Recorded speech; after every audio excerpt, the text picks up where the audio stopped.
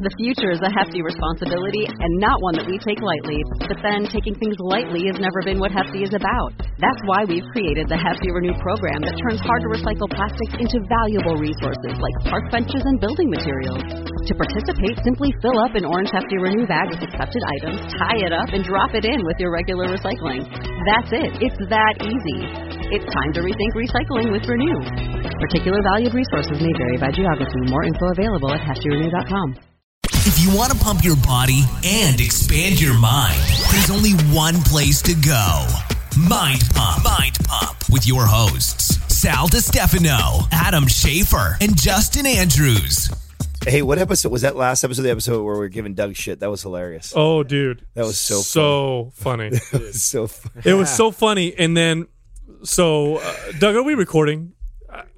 Good, because I want to tell a story. Okay. It's the worst when you ask that. I have to ask because you should never ask that. Doug just knows to do that. Splice you out. Yeah, you just. I don't want to. You ask him that, and then he says, "I feel like I'll bust my nut quick," and then he's gonna. Oh, wait, let me record, and then I can't. Anymore. I guess we should just always assume if you talk in a mic. Pretty much, yeah. We should just assume it's recorded. I think we only a couple times have missed on that. Since then, anytime he fires these things on for us, it's on. Yeah, he's gotten the habit. Well, so this is what Doug did. Doug, when we do our Q&As. You're going to sell them out again? Well, no, it's a great story. Twice? There's an eagle sound. We're going to kick him while he's down here. There's an eagle sound that comes along. It comes out, and it's the Sal the Ruthless. It's the Qua eagle, the Q&A eagle, and he forgot to put it on one of our episodes, so we teased him about it, and he was really mad. You could tell too when he listened to it. Yeah, the mic is pissed off. Yeah, this fucking guy went back. He's a perfectionist. The episode had been up for like 48 hours or something like that. Yeah. I go to listen to the rest of it because I had only listened to up until that point. And it didn't work. I'm like, what? I had to reload it, and it came up brand new again. I'm like, this fucker really took it down and put it up. It was eating you, wasn't it? What can I say? It's the curse of perfectionism. Hey, and that's his craft right there. I love it. I told you guys, what would we do if we got a kipping pull-up that snuck its way into our program? You would freak out, it's too. It's a horrible example. Because it would never happen. Well, I think that's how Doug feels about this. Like, this would never happen. It did happen. It did happen. As I'm saying. Yeah. That's a horrible example. Well, what if it did? What if we were going through, like, how did this kipping pull-up get into mass performance? It's more like, we had a video for this. Where the hell to go? Yeah, that happened. He was so angry, but it's all right. It's all right. He was, yeah.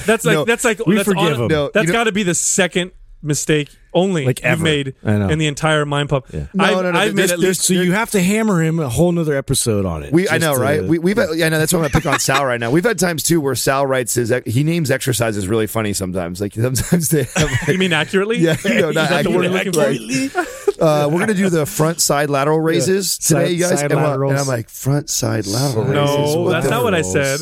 He said I said rear laterals. Rear side laterals. I didn't say side laterals. I said rear laterals. Rear laterals. If you it go, was in writing. Listen. I can bring it. Yeah, dude. Listen, if you go on Arnold Schwarzenegger's Encyclopedia of Bodybuilding, this is your reference. Come on, dude. You can't bank everything on Arnold. By the way, did you guys see my post? I did. I found it. Is that the original? That's the original. That's awesome, dude. Bro, that thing is being held together by a prayer. I got it taped, and because I used to read, I must have looked through that thing a million times, and I probably read it cover to cover 100. Sweaty teenage palms. Did you, Adam? I know you had one of them. Mm-hmm. Did you ever I don't know follow? Where it's at anymore, though. You don't? No. Pages are stuck together. Yeah, it's sat on my coffee table at my house for years. I mean, it was that and the stack of Playboys was like the thing that was on my coffee table for. Lost the encyclopedia. Still got the Playboys. Still have the Playboys. Well, did you? Order of importance. Did you ever follow Arnold's advanced routine that he listed in the back? I didn't. You never did? No, I didn't. You know You're why? Not as hardcore as me. Well, because you got it as a kid, so it was like more impressionable for you. I got it because it was like, I want this in my library, right? You know, that was more what I used it for. It wasn't like. And by that time, you looked at it and you're like, oh, this is crazy. I don't even think I can claim that I read it from cover to cover like you did either. Really? You know? Yeah, no. Like, I used it as a reference and thought it was cool. Or pulled a good. I mean, one of the best places to find exercises. You want a book that's just loaded full of free weight. I mean, all the old school free weight and cable exercises, and there's some Smith machine exercises in there. But that's it. There's no hammer strength. There's no plate loaded except for, what do they call weight stack loaded except for maybe leg extension and leg curls. It's all the old school equipment that existed in the 70s and 80s and nothing else. But most of it's free weights. And a lot of the free weight movements are like forgotten exercises. Yeah, that's why I loved it. I love it. Yeah. Well, I just looked through it yesterday because I found it. So I looked through it and I forgot. I don't even know the name of this exercise because I've only done it a few times and I haven't done it since. But it's for shoulders, and you have your arms straight up above your head with your palms facing each other with dumbbells, keeping your arms straight, and you do. Oh yes. It's almost like a standing fly, but you're going up straight. Great front delt exercise. Oh yeah. I forgot all about that. That is weird. It is a weird. Yeah. It is. I forgot all about that though. I love that move. I love it. But his workout in there, the advanced program that he has in there, you want to talk about volume and frequency times a million. Like you're working out twice a day. You're doing 20 sets per body part, and each body part's worked 3 days a week. Yeah. So it's like an hour workout in the morning, hour workout at night, and that's how that fucker worked out. You gotta fucking get the pump. You want to talk about crazy recovery genes? I know, right? Yeah. Genes, yeah. Those guys were maniacs. And that's still all the genes. That's still the problem that we have in the No industry. extra So hormone. it started all the way back then where, that's the mentality is who can come up with the most grueling, crazy routine and put it out there. And then you have all these people that are trying to fall in it that are just not genetically gifted, that are do not have that recovery ability, nor do most people have that kind of time, where they can spend. I remember the first time I was really getting into fitness. I was probably in my third year or so into personal training, and I was starting to put some decent size on me. And I remember talking to one of my buddies who was an athlete all through high school and college, and he played football, and and we were kids. He was always like the buff guy. And then I started getting into training. He started, he got into construction and stuff like that. He started to get smaller. I started to get bigger. And so then it was always like this, us going back and forth all the time. And he looked at me one time and he was just like, dude, I just, I have a career now, I have a job, I got stuff to do. Like, I don't have time to spend 2 hours in the gym every day. And I'm like, what makes you think you guys spend 2 hours in the gym? Yeah, you can be in really good shape, bro, and not spend nowhere near that, and nor that many days in the gym. Like, what makes you? Oh no, and I don't want to take all those supplements to be like that. I'm like, dude, that's a big one. Yeah, but that's the misconception. Everybody sees that, and they assume like, oh, I got to take all these supplements, and I got to work out 2 hours a day, 7 days a week. Like, I just don't care enough for that, and so they just kind of put it off as like it's just not for me. Like, fitness isn't for me. Because I've always been into lifting weights, and I have a lot of cousins. There's about 9 of us, and we're all right around the same age, and we would all hang out together. So this big group of guys. Definitely would get competitive, but we all love each other. Great group, like I said. But I was always into lifting weights, and they would be into it sometimes, and sometimes they wouldn't. And so when they would come to the gym with me, and I'd be stronger than they would be in exercises, inevitably this is what would happen. They'd be like, "Well, if I took supplements, I'd be able blah blah blah. I'd be able to lift them." Or they'd be like, "Hey Sal, if I took supplements, how big do you think I'd be?" Right. And you know what's funny? Back then, I didn't really know how to answer because I had no idea that supplements didn't really do shit. Now, if somebody asks me that, because I still get that question, like, "Hey, how much muscle do you think I'd gain if I took supplements?" I say, "Well, you talking about creatine or all kinds of supplements?" Like, well, just all kinds of supplements. Okay, if you took a bunch of supplements, not including creatine, you'd gain 0 pounds of muscle. If you took creatine, you'd gain about 2 pounds of lean body mass, and that's about it. And a lot of that lean body mass is from increased fluid in the muscle. And they should have been saying, "Oh man, if I only had that consistency, if I was only as consistent as you." Yeah. When's the last time you actually did a worked out consistently? You know what I'm saying? You know what I find? All that it is. This reminds me exactly all it is. This reminds me of the number one compliment I feel like I get now being a part of Mind Pump. This also reminds me too when I was a trainer. That you have nice eyebrows. Yes. Pretty much that. The right one is nice. No, do you know what? Do you pluck them? Do you guys ever remember asking like your clients, like, I don't know if you guys did this. I used to do this. I used to ask my clients like straight up, like, what is it that, especially with someone who's been with me for years. Sometimes I do. Why do you keep re-signing with me? What makes you keep continuing training? And part of that was you ask your clients that? Yeah, absolutely. Bro, that's that's almost like you're hanging out with some girls. Like, so I want to ask you guys, like, what do you think is handsome about me? Absolutely, I would do that too. I think. No, that's actually smart because you want to know what you're doing right. Yes, I want to know what I'm doing right, and the irony in it though is I think the number one thing, and I used to get told as a trainer, so this just totally sucks if you're a guy who prides himself on growing as far as your knowledge and getting a better trainer, would be I counted really well. That was like the number one feedback I got. You count really well. And I'm That's funny, dude. Really? What does that mean? It's like the worst compliment you could ever give me, right? Well, then they would go on to tell me, like, I've had other trainers. It was normally someone who's had many trainers before, and they're like, you made them feel special. Yeah, and I just feel like other trainers, they just tell me what to do, and then they say go and stop. Like, I like the fact that you give me a number and you're counting and you're watching and you're keeping me motivated, counting down as I'm going through. Like, it You're helps. just connected. Yeah, right. It helps me through the workout. So I've now the mind pump thing. So what's why I told that story is why I keep getting feedback from people like about mind pump, and I like to ask them like, oh, what do you really like about the show? And they're like, I save so much money on supplements now. Everybody says Like, that. that's like the number one thing. I'm like, you mean all what? this, Yeah, all that's the a information we give. The biggest takeaway you have is like, I save so much money on supplements. Listen, if It sounds like a Geico commercial. Listen, do me a favor. If you're listening and you're saving money on supplements, go to mindpumpmedia.com and check out our programs, because Mind Pump doesn't make shit Yeah. because because supplement companies hate us. Yeah. So support us, get a program. Oh, and by the way, they're awesome programs. Right. Do you guys find yourselves coming up with creative ways to count for your client to make it more motivating? yeah, absolutely. Like, you don't just go 1, 2, 3 to 10. You'll go like up to 5. You'll be like, okay, only 5 more. Yeah. You've if only it's got a 2 more. Yeah, if it's a long, like if it's a 20 rep or whatever, like I'll take like either the last 5 or I'll flip it and I'll do up to 10 and then I'll do 10 down backwards, right? You're Do halfway stuff there. Like that. 5 Yeah, more. Because like last 3, you got this. Exactly. the psychology with that, like Yeah. if you're going like 5, 4, 3, 2, 1, somehow that's easier to take. It's so funny. weird. I did not know you guys did that. Yeah. But asking you guys, as soon as I asked you, I said, I bet you they do. Of course, because we've been dude. doing it a long time, and it's funny. we're awesome. The small trick. You know what I mean, only awesome people do End stuff of show. like that. Yeah. It's the these little things that you pick up through experience that you find that have some effect on motivation or results. And that's one of them. Like I'll tell someone, like, if they have 6 reps left, I'll be like, you have 6 reps. That's only 3 plus 3. Like, breaking it down somehow makes people more. It's true. He can't stop teaching. You know what I mean? You know, yeah. He's like, I'm going to gift you with arithmetic. I don't have a study for this, but I'm going to hit you with arithmetic right now. If you didn't Let's know, go that's into social that's studies 3 next. times 2 or 7 minus 1. So you got 6 more to go. And you know what's happening? They're doing the reps, and like, fuck, what's going on? And they forget how hard this This is shit awesome. I'm learning math at the same time with Sal. 3 plus 3? I never thought of that. Yeah, I don't do that. But what I think it's actually an important thing to talk about, because this was probably, I would have to say, the number one thing that I tried to drive home to trainers that I got the most pushback on. So some trainers, they've got their style or their way of teaching or coaching their clients.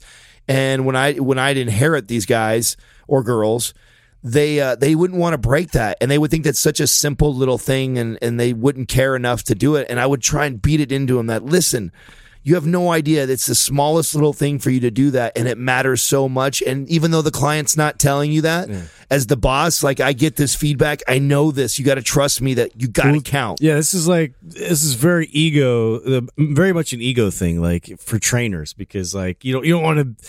I don't know. There's sort of like this weird thing when you see another trainer counting, like, oh, he's fucking counting. And I got a lot of shit for that too, because I counted, for my clients, and was a little more vocal. But then, like, in another environment where like none of the trainers are counting, and all that. I bet right over at your other place, I bet nobody does. Nobody does. No, nobody does that. So but it's just like you said, like the client likes it. Yes. So what the hell does it matter? With all these other. It's because of the idiots old think. stigma that, a trainer just counts for you. That's all a trainer That's does. what it is. That's yeah, what it is. Yeah. But it's not. Here's the thing. What you're really doing is you're giving them feedback. You're showing them that you're watching and that you're connected to what they're doing. It's no different than when someone's talking to you. One of the best things you can do is you can nod your head or give them some kind of feedback that you're connected to what they're saying. Yeah. Eye contact is part of it, but the other part of it is like someone's talking to you, you kind of nod along, or you smile, or you give them a little bit of nonverbal feedback, because it makes them feel like you're paying attention, you're involved. When you're counting for your client, a lot of that's a lot of times what you're doing. Like, he's watching me. Mm-hmm. Oh, yeah. I actually think it's more of this. I don't think the trainers don't do it because of those reasons. I think they don't do it because they think it's not as important. And there's some truth to their argument. So especially when you talk about trainers like Justin's. Justin has a lot of educated trainers in the facilities. Yeah, those are very high caliber trainers. Super intelligent guys. Yeah. So it's not a lack of them not thinking that it's more like they think that it's a not pride thing. It is, and to them it's not important, right? Because I'm watching their form, and I see if it starts to deviate, then I tell them one more, and I just keep them going like that. And so they feel like the way they're doing is a better method, and I understand that perspective because that's what I used to deal with. But that's also why I think it's always important. And here's the juggle as a trainer. We know what's best for the client. We have our goals. We have the things that we think they should be doing, but we are still in a service business. So there still has to be this fine line that you walk of doing what you know is best for the client, and then also finding a medium that, okay, I know they like this or they want this. How do I juggle that? And I think a really good trainer knows how to do kind of both. And those that are it's a good point, because you bring up service. Like, that's why a lot of times, like, you have to really read the person, and you have to read them when they're first coming to you. And like, you want to make sure that, you're meeting their expectation and you're exceeding it. And so, like, I'm not going to be like super abrasive as far as like, if they have an idea of like, well, I used to like train really hard and this, and I'm like, okay, I understand that. Like, I'll take them through like something that's like, they might have some familiar feel to it, but it's not at that level, So it's like, I know that they're into that. You know what I mean? I'm not going to just take it away because I know. Well, it's like an addict. You can't just take it cold turkey. If you've been training, this is the hardest part of being a trainer. Yeah. This is literally the hardest part, is being able to do what you know that they need while giving them kind of what they want. Right. I'm experiencing this right now at the gym that I train at, the place that I used to own. There's a trainer that comes in there, and I don't want to. You know who he is, Justin, but I'm not going to put his name out because I didn't tell him I would. Mm-hmm. But he's an excellent trainer. He's a very, very good trainer, especially when it comes to strength. Building strength and foundational kind of power. Because I always watch other trainers. I'm always trying to learn, and this guy knows his shit. And he's training a young lady that's competing in the pageant world. I don't know if you guys have ever been in the pageant world before. Okay. Right. Fucking nightmare, by the way. Worst industry that I've ever worked in or serviced in my entire life, which is a whole another story. But anyway, he's training this young lady, and she's only, I believe she's 19 or 18 years old, and she's a pageant competitor. So she came in very deconditioned, right? Didn't eat properly, was just about being skinny. And he's an excellent trainer. So he's having her deadlift and squat and overhead press and use kettlebells, and she's building strength. And she came in, first off, very underdeveloped posterior chain. So glutes and hamstrings were poor. She had strong anterior pelvic tilt. Shoulders are forward, kind of you could tell she's deconditioned. Mm-hmm. After training her now, he's been training her now for months. Her glutes developed, hamstrings developed. Her waist is tighter. Her posture's better. I bet you she's either the same weight or even heavier, even though she's leaner now because she's put muscle on. Mm-hmm. So he's training her. She's getting stronger. She's getting legit strong. I mean, 19-year-old girl. I saw her pull 200 pounds with the deadlift. So she's getting strong. Wow. And her mom comes in and works out there. And her mom came in, and her mom trains with the new owner. So they're working out together, and they always talk, right?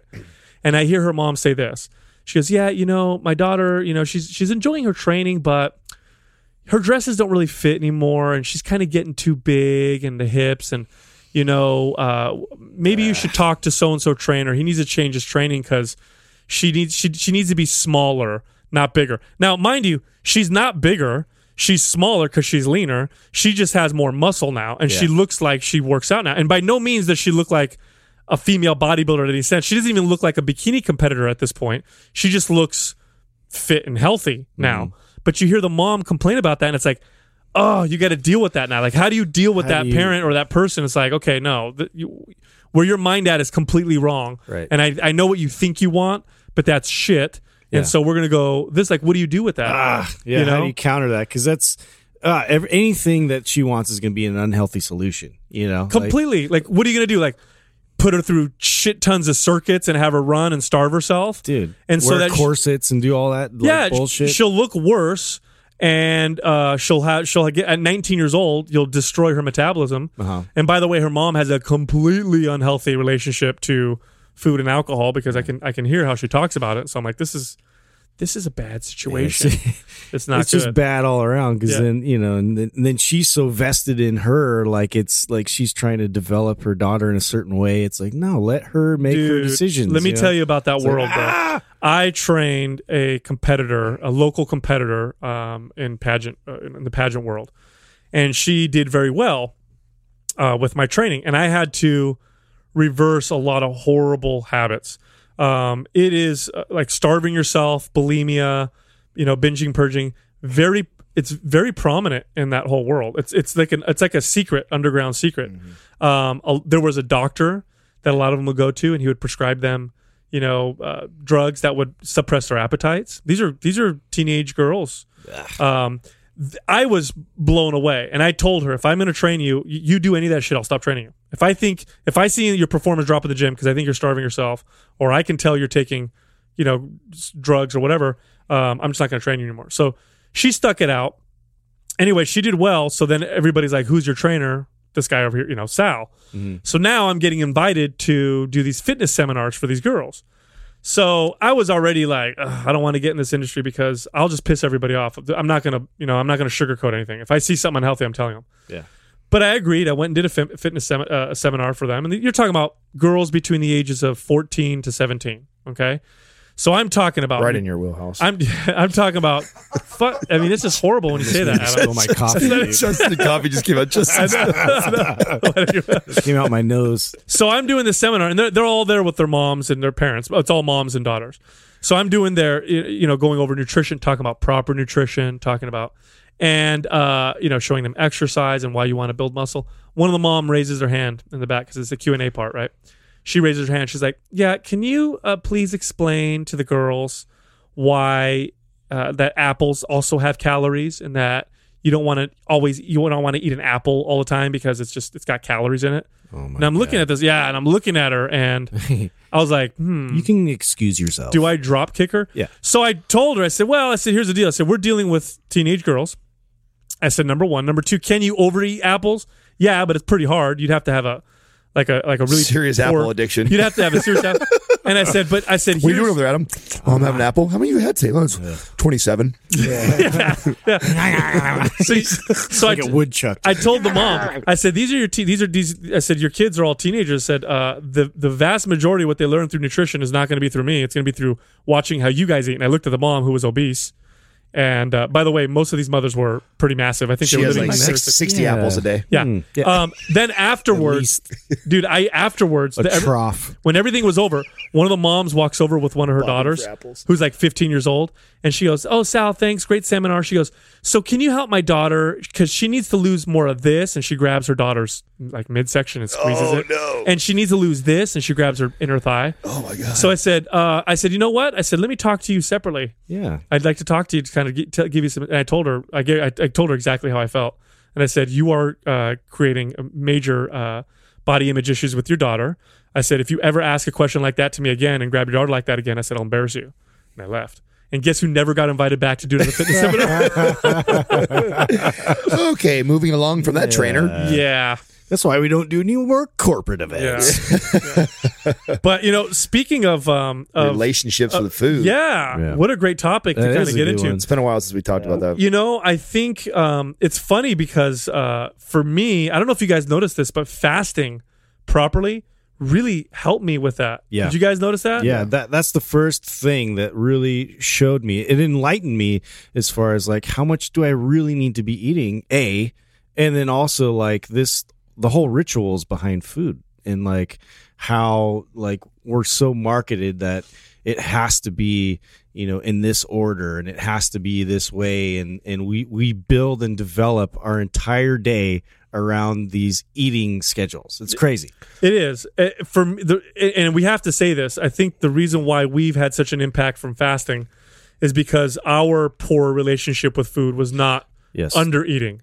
It wasn't like we were starving ourselves. Let's get it out there. I ate a lot of Carl's Jr. Yeah, we overate in college, and we overate frequency. Like we ate 6, 7, 8 meals a day, and we ate a lot. So fasting helped correct that for us, because you wouldn't recommend fasting to someone who doesn't eat. Well, I think that's important. You're already doing it. Because I think someone who's listening, who's never experienced it or has never even attempted to do any sort of fasting at all, is probably listening going like, well, how the fuck does that help you with a relationship with food? That sounds like starving your body sounds like a weird thing to do. It's a great point. So I think it's important to understand that, first of all, and I just said it right now, starving your body, you're not starving the body. No, there's a proper way to do it. Yeah, there's a proper way to do it. The body, and this is like why it was so big for us, like Sal just said. I was the guy who was so afraid that if I didn't have something to eat every few hours, my body would just tap into muscle and start burning muscle up. And I felt that way because I felt like I looked that way too. And what I mean by that is I could go like a day where I just got busy, and I fell off my routine of eating my 6 to 8 meals a day and making sure everything's regimented out all right. So, and then the next day I'd wake up and I would have this, I would look like I would lose weight. I would have lost a couple pounds on the scale.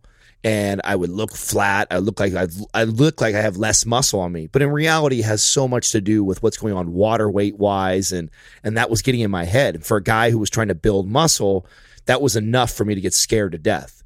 Like, oh my God, look at one day of missing some meals. Look what happened to me. Exactly. Like, imagine if I did a couple of days of this. Like, this is just, I got to make sure I get my meals. And so I used to preach to that all the time. Got to get your meals. Don't miss your meals. Every 2 to 3 hours, get my meals.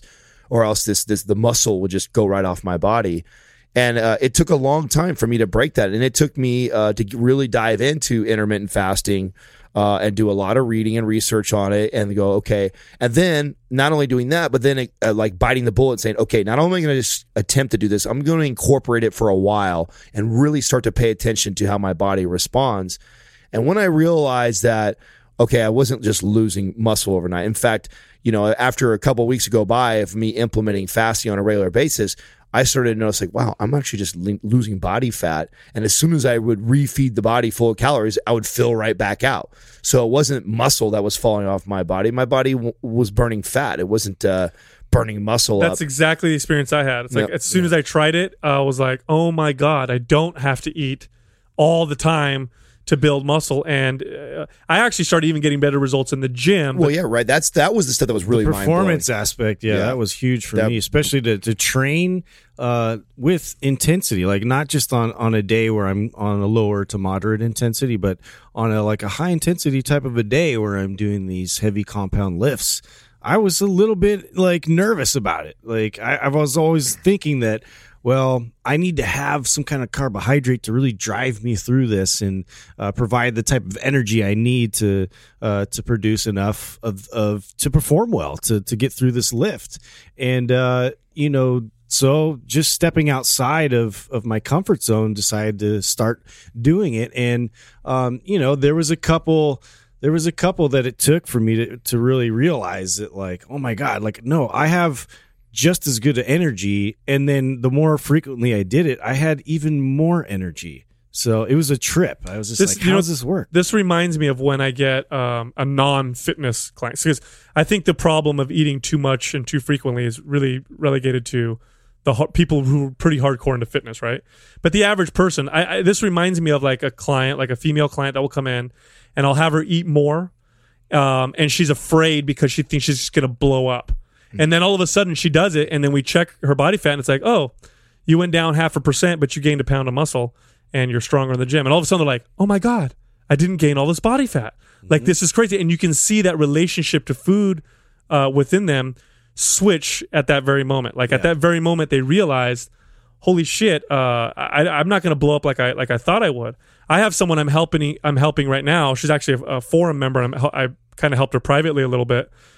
And she's been staying at around 1,300 calories, and she checks in with me what should I do next? Should I drop? She's trying to get leaner. Should I drop? And I told her, I said, okay, how's your performance in the gym? She's like, I'm stronger.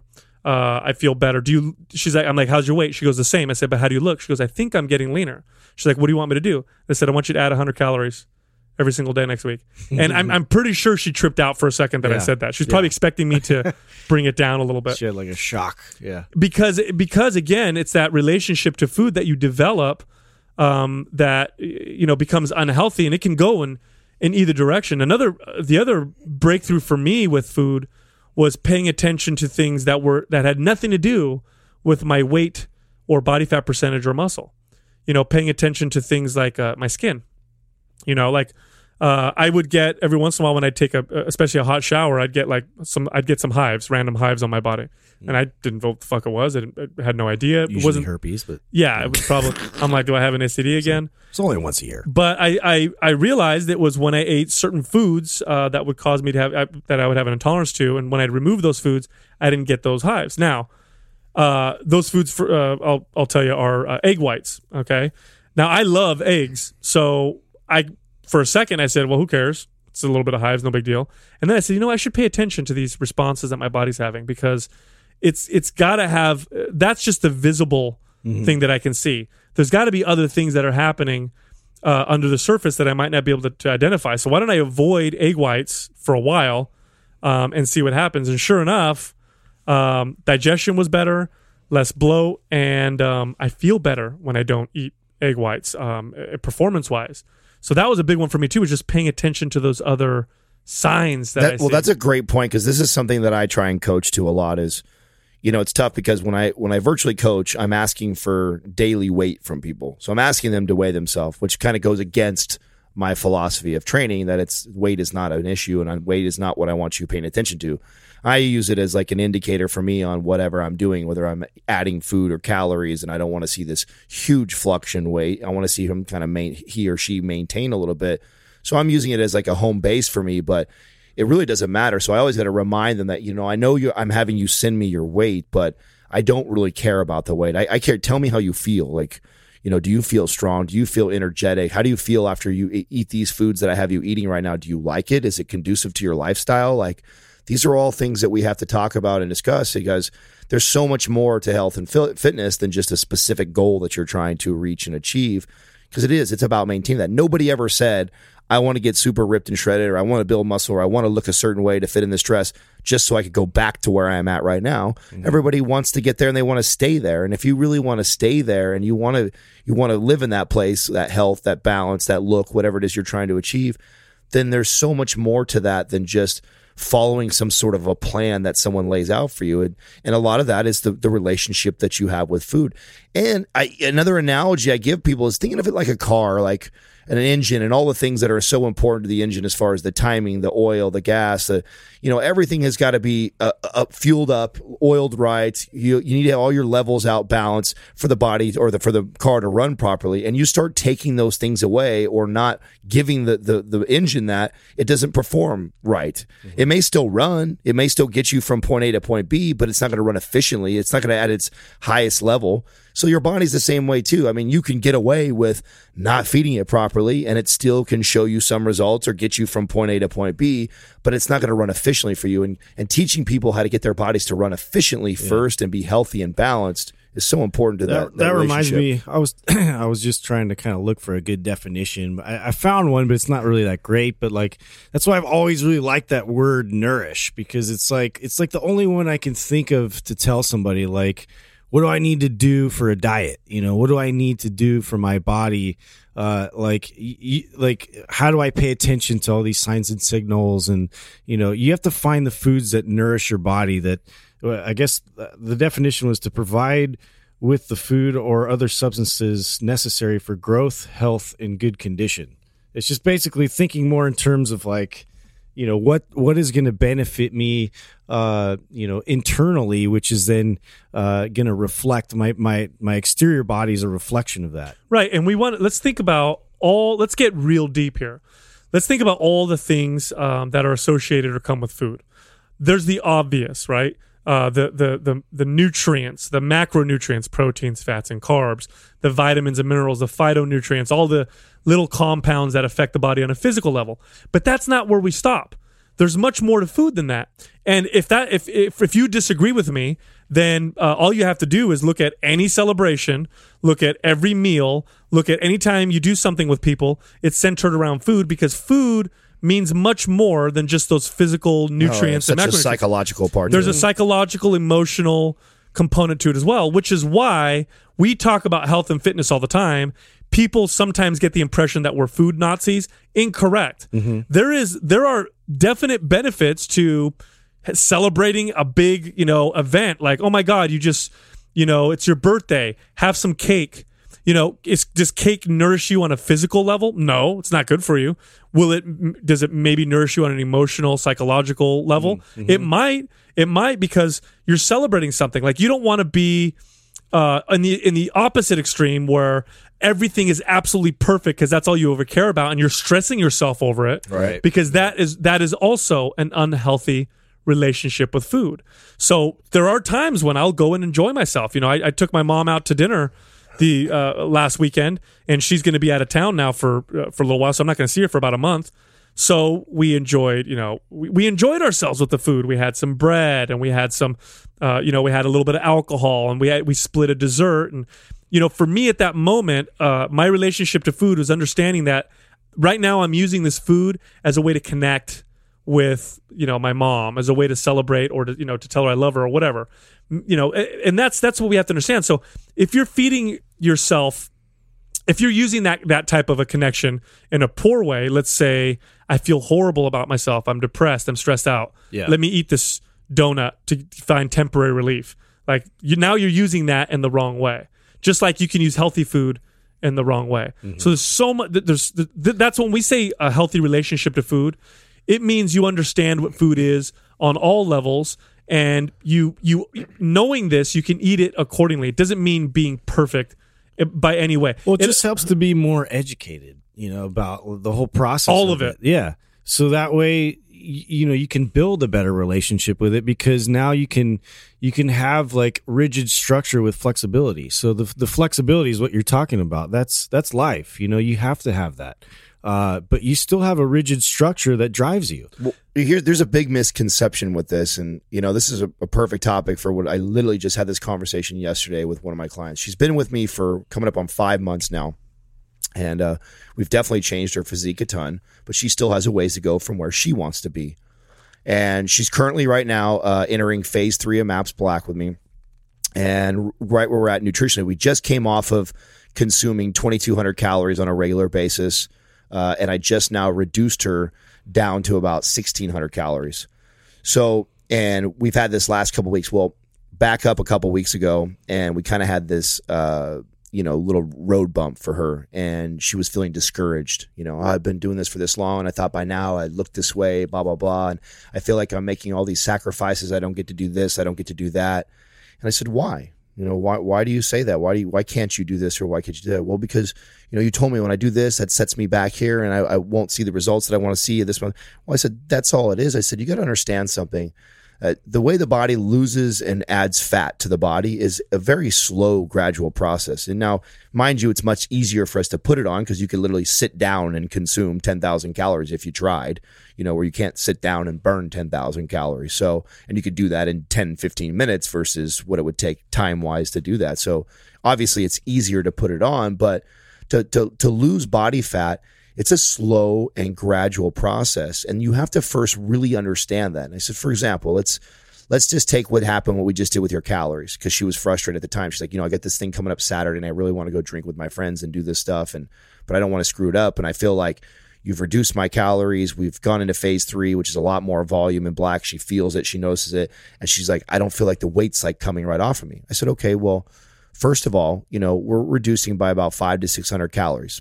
Plus, you just got done telling me that, since I've given you more freedom with, putting, olive oil and adding butter to certain meals and this and that you haven't been calculating and being super strict about that. So maybe give yourself an extra 100 calorie buffer or more that you're probably actually consuming now that you're not tracking that or paying attention to that. So we're probably more like 1,700, but you're still in a deficit. But our deficit now is only 300-400 calories. Well, you know how long that takes? That's going to take you 10 to 15 days before you see 1 pound of fat that could possibly come off your body. And that 1 pound of fat is distributed through your entire body. So imagine how incremental and how small that is. Plus, you're lifting a new phase of adaptation right now of your training program. So you might actually build a little bit of muscle. So you might actually put like a quarter to a half a pound of muscle on. So we're going to see maybe even the scale go up a tiny bit, or you might not see the scale move at all. And you're living in this reduction. So you think like you're failing miserably, but all kinds of great stuff's happening inside your body. It's just a much slower process than you think. And then we head into Saturday, and Saturday you want to go have a good time and enjoy yourself. Well, by all means, do that. Enjoy yourself and get right back on your program. But also keep in mind that you're just kind of prolonging that, and you're going to straight out. There's nothing wrong with that. But I think it's the time frame that people are. They think that you can lose because they see all this. Oh, lose in 30 days, and that's why I get so angry when I see those things, because I'm like, we're giving people such a bad perception of really how it's supposed to work. So when they relate it to that, and then they're going through a real program done the right way for somebody, they're just so confused on, I don't understand. Why am I not losing it this fast enough? Or why isn't this coming to me quicker? And it's like, no, it's a journey. Yeah. You're like, where's all these time parameters coming from? Right. Like And it is. It's marketed that way because of stupid shitheads like us in the industry that, you know, they take that direction instead, and they're like, you know, yeah, I can get you this in a couple weeks, and you're going to lose 10 pounds with me. You know, I'm like, that's crazy. Look, you're already setting them up for craziness. Part of your job as a trainer is to educate your clients on this process. Your job is not to just give them, oh, weight loss. You're not going to be a successful trainer, number one, long term. And number two, you're doing the person a complete disservice. And we have lots of evidence now to show that metabolic damage or, you know, adaptive thermogenesis in the negative happens as a result of this. Look, we used to say, and I used to say this too, if you exercise too much and you eat too little, you'll burn muscle. You're not burning muscle. You know how hard it is to burn muscle? I love your analogy with the expensive, you know, fuel. It's like the most expensive fuel. It's the most expensive tissue on your body, you know, aside from your brain, for example. But your body's not burning muscle for energy. Your body's making you lose muscle. It's adapting to a slower metabolism.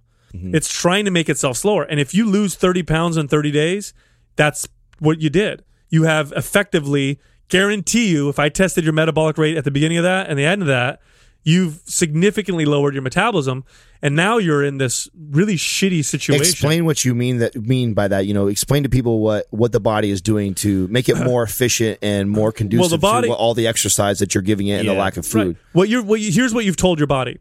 You've told your body in 30 days, which in for all intents and purposes, a very short period for the body, but you've told your body, hey, you went from burning, you know, this many calories a day to now burning 3 times as many calories a day, and 30, like we just literally ramped up your calorie burn through activity. Mm-hmm. Oh, and we've taken your food intake and brought it way down on top of it. So now your body's dealing with a situation where it's burning a shit ton more calories, mm-hmm. but it's taking in a lot less calories all at the same time. And you're putting a ton more demand on it. So that's what all this demand, all the stress. So now your body's saying, okay, it has to burn body fat, but it's at the same time saying, how do we make this body more operate on less calories? Because we need to adapt to this crazy new lifestyle. And the way it does it, we can't give it so much energy. That's right. And the way it does it is one of the ways it does it is it makes you lose muscle. Yeah. It's gonna get rid of shit that's expensive, and muscle is expensive. Having a lot of muscle, unless your body weighs you down. It weighs you down. It's expensive to maintain. Mm-hmm. It takes a lot of energy and blood. It's a tissue that your body will have if it thinks it needs it. Here's something you need to understand with the body. Yes. Your body will only ever be as strong and as muscular as the minimum it thinks it needs to be. It will never be more than that. Your body will never surpass the minimum that it believes that it needs to have. Yeah. It's the environment. It's the environment that you create around you that dictates to your body as to what it needs to overcome. And so, you know, if what you're doing on a day-to-day basis is sitting down and not moving a whole lot, your body's going to make that very efficient. So you're telling your body, oh, wow, I don't need a whole lot of muscle tissue, you know, to get up and down because I don't do it very often. Right. You know? Or I'm so active and eating so little mm-hmm. that rather than having this muscle it's more efficient to just get rid of it because I need to conserve calories. But, you know, if you don't believe me, you know, here's an experiment I recommend you don't try, but if you really want to experience this yourself, this is what you do. Put yourself in bed and be bedridden for 1 week.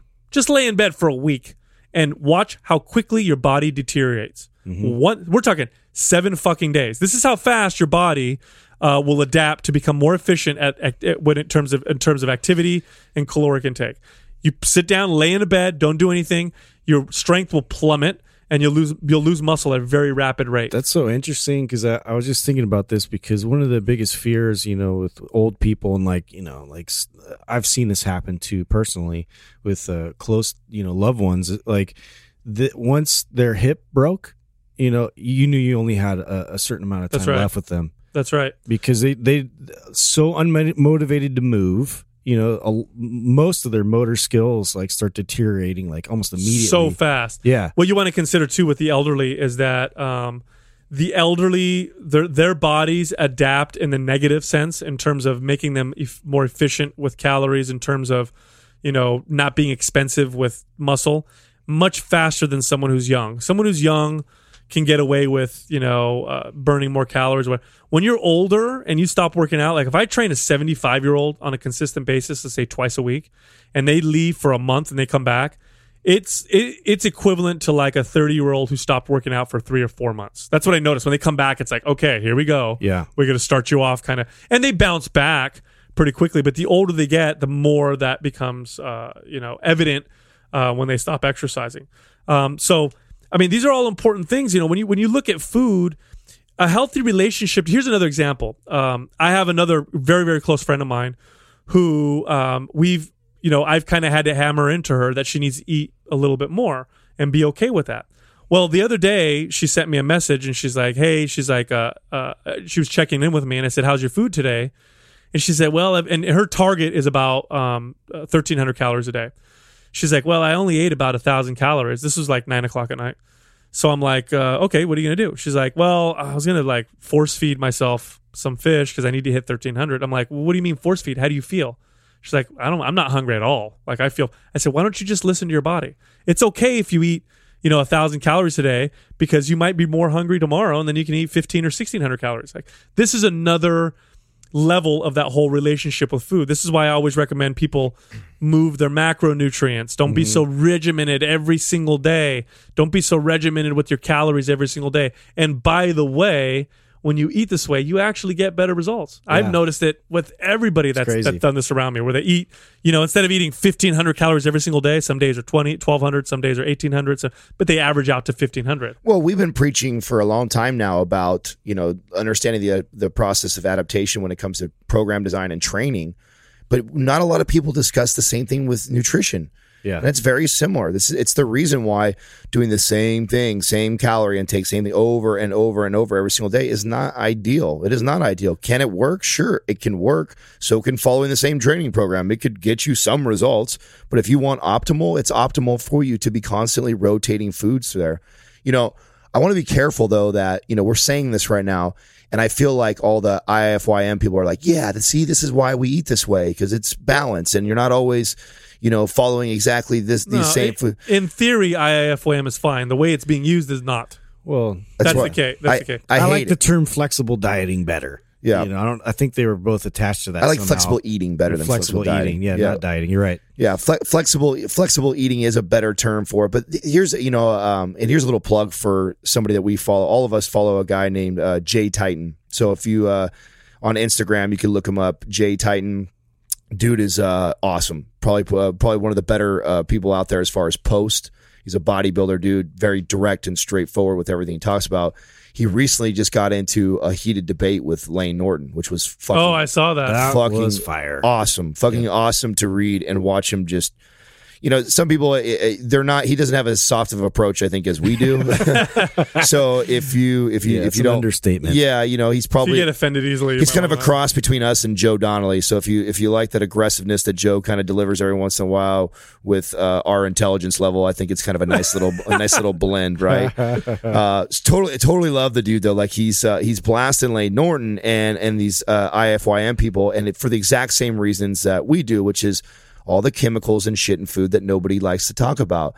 And, Lane likes to always defend, of course, his IFYM because that's what he stands by and he's doubled down on it. But the more and more studies that are coming out, like Sal's talked about with gut flora and things like that, and we're finding more and more things are linked to cancer. And then you go through these pages of all these people that promote this, and like half of their posts are cupcakes and desserts and this and that.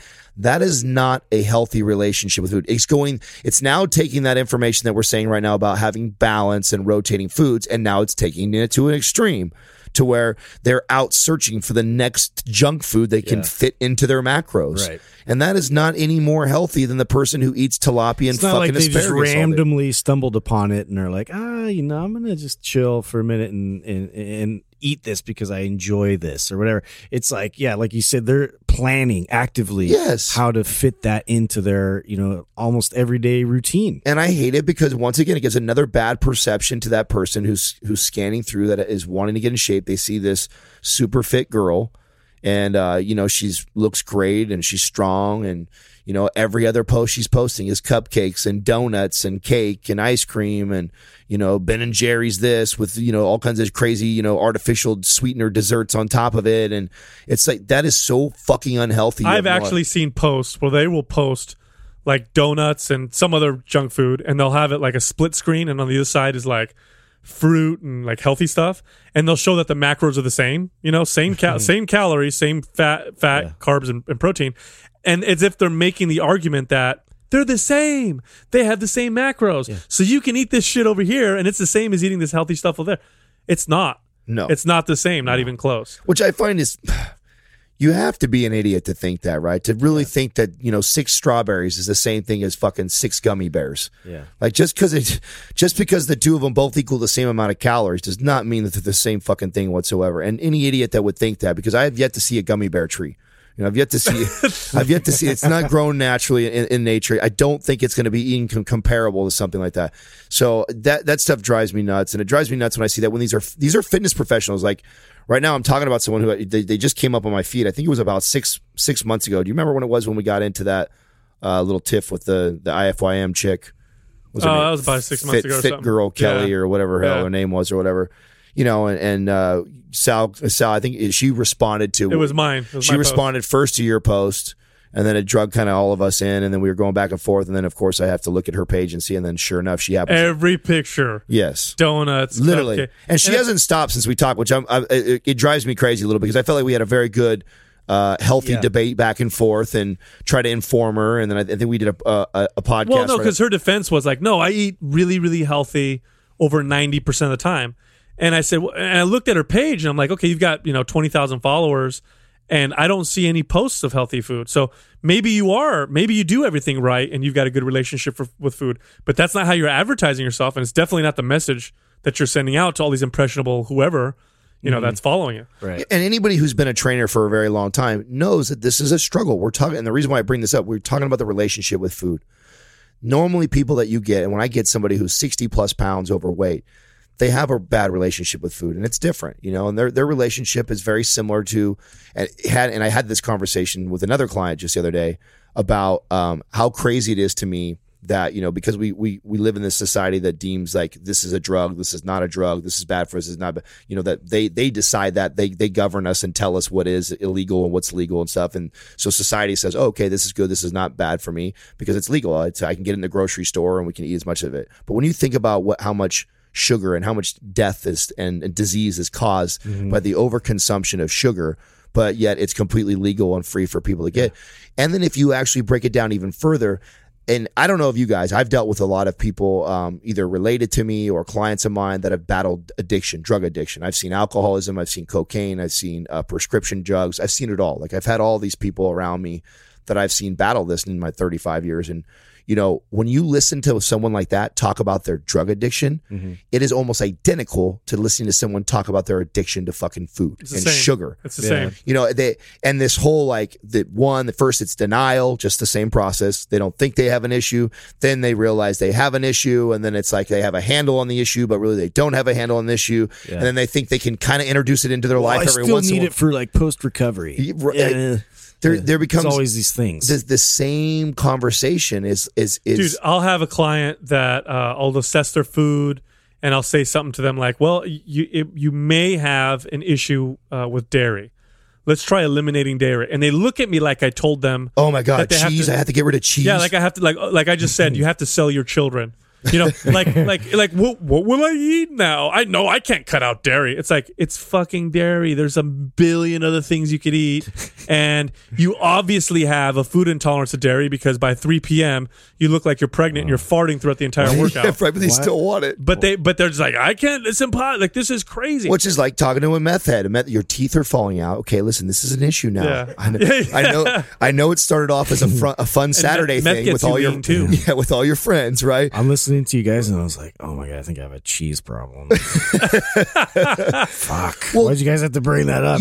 I think I'm so passionate about it because when we did the whole ketogenic thing, it was such a huge thing for me, man. And we always talk about shattering our own paradigms, and that was one for me. I remember Sal talking about it, and I was totally teasing him. So I totally sounded like the alcoholic who's making fun of Sal because he doesn't go out and drink because you're a pussy and alcohol's so much fun. Why wouldn't you want alcohol? And you're an idiot. Like, and I remember listening to the episode after we aired it, and I went, you're really mean. I'm like, what a douche I sound like right now, and what an addict to carbohydrate. That was the first time you noticed? No.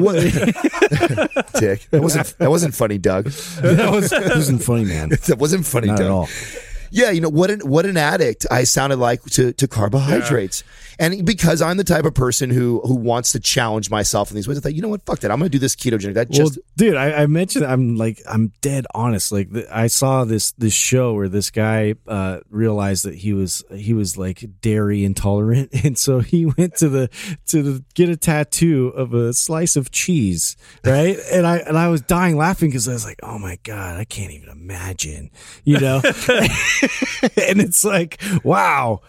Like, really though, it is. It's like, I love it, but it's on a weird level. I eat, I eat pretty high fat and very low carbohydrate most of the time, but I purposely, for health reasons, throw in a vegan day, or I'll have a day like today where I'm going to allow myself about 100 grams of carbohydrates because I want that metabolic flexibility. I don't want to lose the benefits of the diversity that may give my gut flora, but also I don't want to get stuck in that crazy, mind space. Here's something this was something I do for my kids too.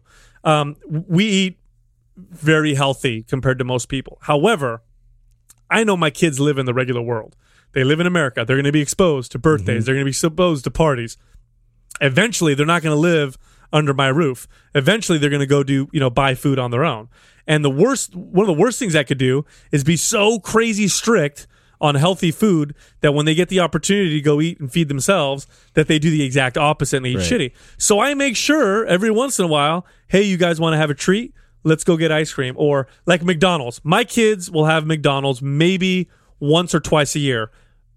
Why? Number one, I don't like to give them more than that because it's not very healthy. It's fast food. But number two, the reason why it's not less than that is McDonald's is fucking everywhere. And if I completely demonize it, then kids get rebellious, especially teenage kids. Yeah. And last thing I want is my kids, like fuck dad. And I'm 15 years old. I got money, and now every day after school I'm eating 10-piece chicken nugget type of deal. Mm-hmm. So these are all important strategies that we do. I do it with my kids. I do it with myself. And this all falls in that category of a healthy relationship with food. Now, we're saying all this right now, but I think it's important. And maybe you guys disagree here because we probably all coach a little bit different. But this is why I am really stringent at first with somebody with tracking at first. Because I feel like you need to do that. You have to make them aware first. Yes. First, they're unconsciously incompetent. Process. Because I feel like I feel like, okay, you're a new listener. You just started listening to Mind Pump, and you're like, someone already told you, like, yeah, listen, these guys are great. They give all kinds of information. They're super good looking and super smart. I doubt everybody says that, but... Well, so someone tells you everybody thinks your voice is on my body. Yeah, so what's up with that? How does someone said that Justin and I, they get confused. This is Adam speaking. I feel like there you go. Nobody Justin. Apparently, my voice matches my face. Yeah, Kermit. like narrow and like projected, very ear piercing. Like I feel like we're all so distinct you would never get us mixed. But maybe whatever. Whatever. Maybe you have a shitty stereo system too. Who knows? But I make these people track at first because I think it's making them aware and understand the little incremental things I'm talking about that. Otherwise they get in this like, if I didn't lose X amount by this amount of time, then whatever I'm doing must not be effective. Like, no, that's not true. I need to teach you and show you. What you're doing is like I'd mentioned before in a previous podcast, it reminds me of being passive, like being a passenger in the process, and you're not taking ownership. So to really take ownership is to understand your habits.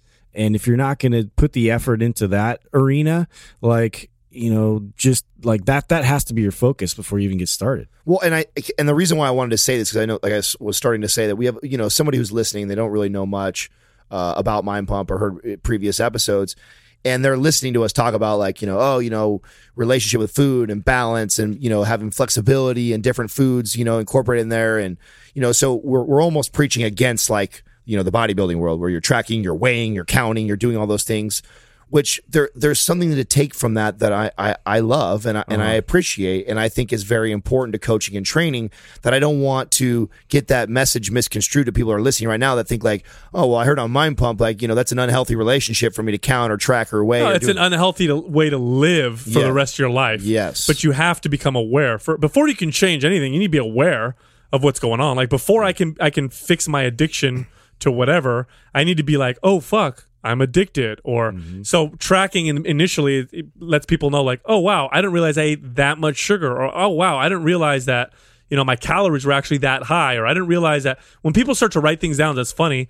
Automatically, when people write their food down, they start changing how they eat because they become aware of what they put in their mouth. A perfect example of this is, and if you don't think you're somebody who you don't think you need to do this, here's your challenge, okay? For one day after you eat all the foods, sit down, write them down, and guesstimate what you think you're consuming macronutrient wise, calorie wise, and see then blow your mind. Yeah, then actually input that into like a Fat Secret or something like that, and see what it comes out to be, and see how close you really are to that. Most people are so far off; it's unreal. Dude, we're good at Absolutely. it, and we are off. Yes. When I went and tracked mine, I was like, wow, I didn't realize I was eating that much. That's pretty cool. Yeah. I had no idea. Well, listen, if you like Mind Pump, leave us a 5-star rating and review on iTunes. Don't forget to go to mindpumpmedia.com. We have the fasting guide on there that we talked about a little bit. Tells you how to fast properly. There's a nutrition guide. We also have all of our MAPS programs, which are expertly programmed in terms of working out, building muscle, burning body fat. You can also find us on Instagram at Mind Pump Radio. I'm at Mind Pump Sal. You can find Justin at Mind Pump Justin, and Adam is at Mind Pump Adam. Thank you for listening to Mind Pump. If your goal is to build and shape your body, dramatically improve your health and energy, and maximize your overall performance, check out our discounted RGB Super Bundle at mindpumpmedia.com. The RGB Super Bundle includes MAPS Anabolic, MAPS Performance, and MAPS Aesthetic. 9 months of phased expert exercise programming designed by Sal, Adam, and Justin to systematically transform the way your body looks, feels, and performs.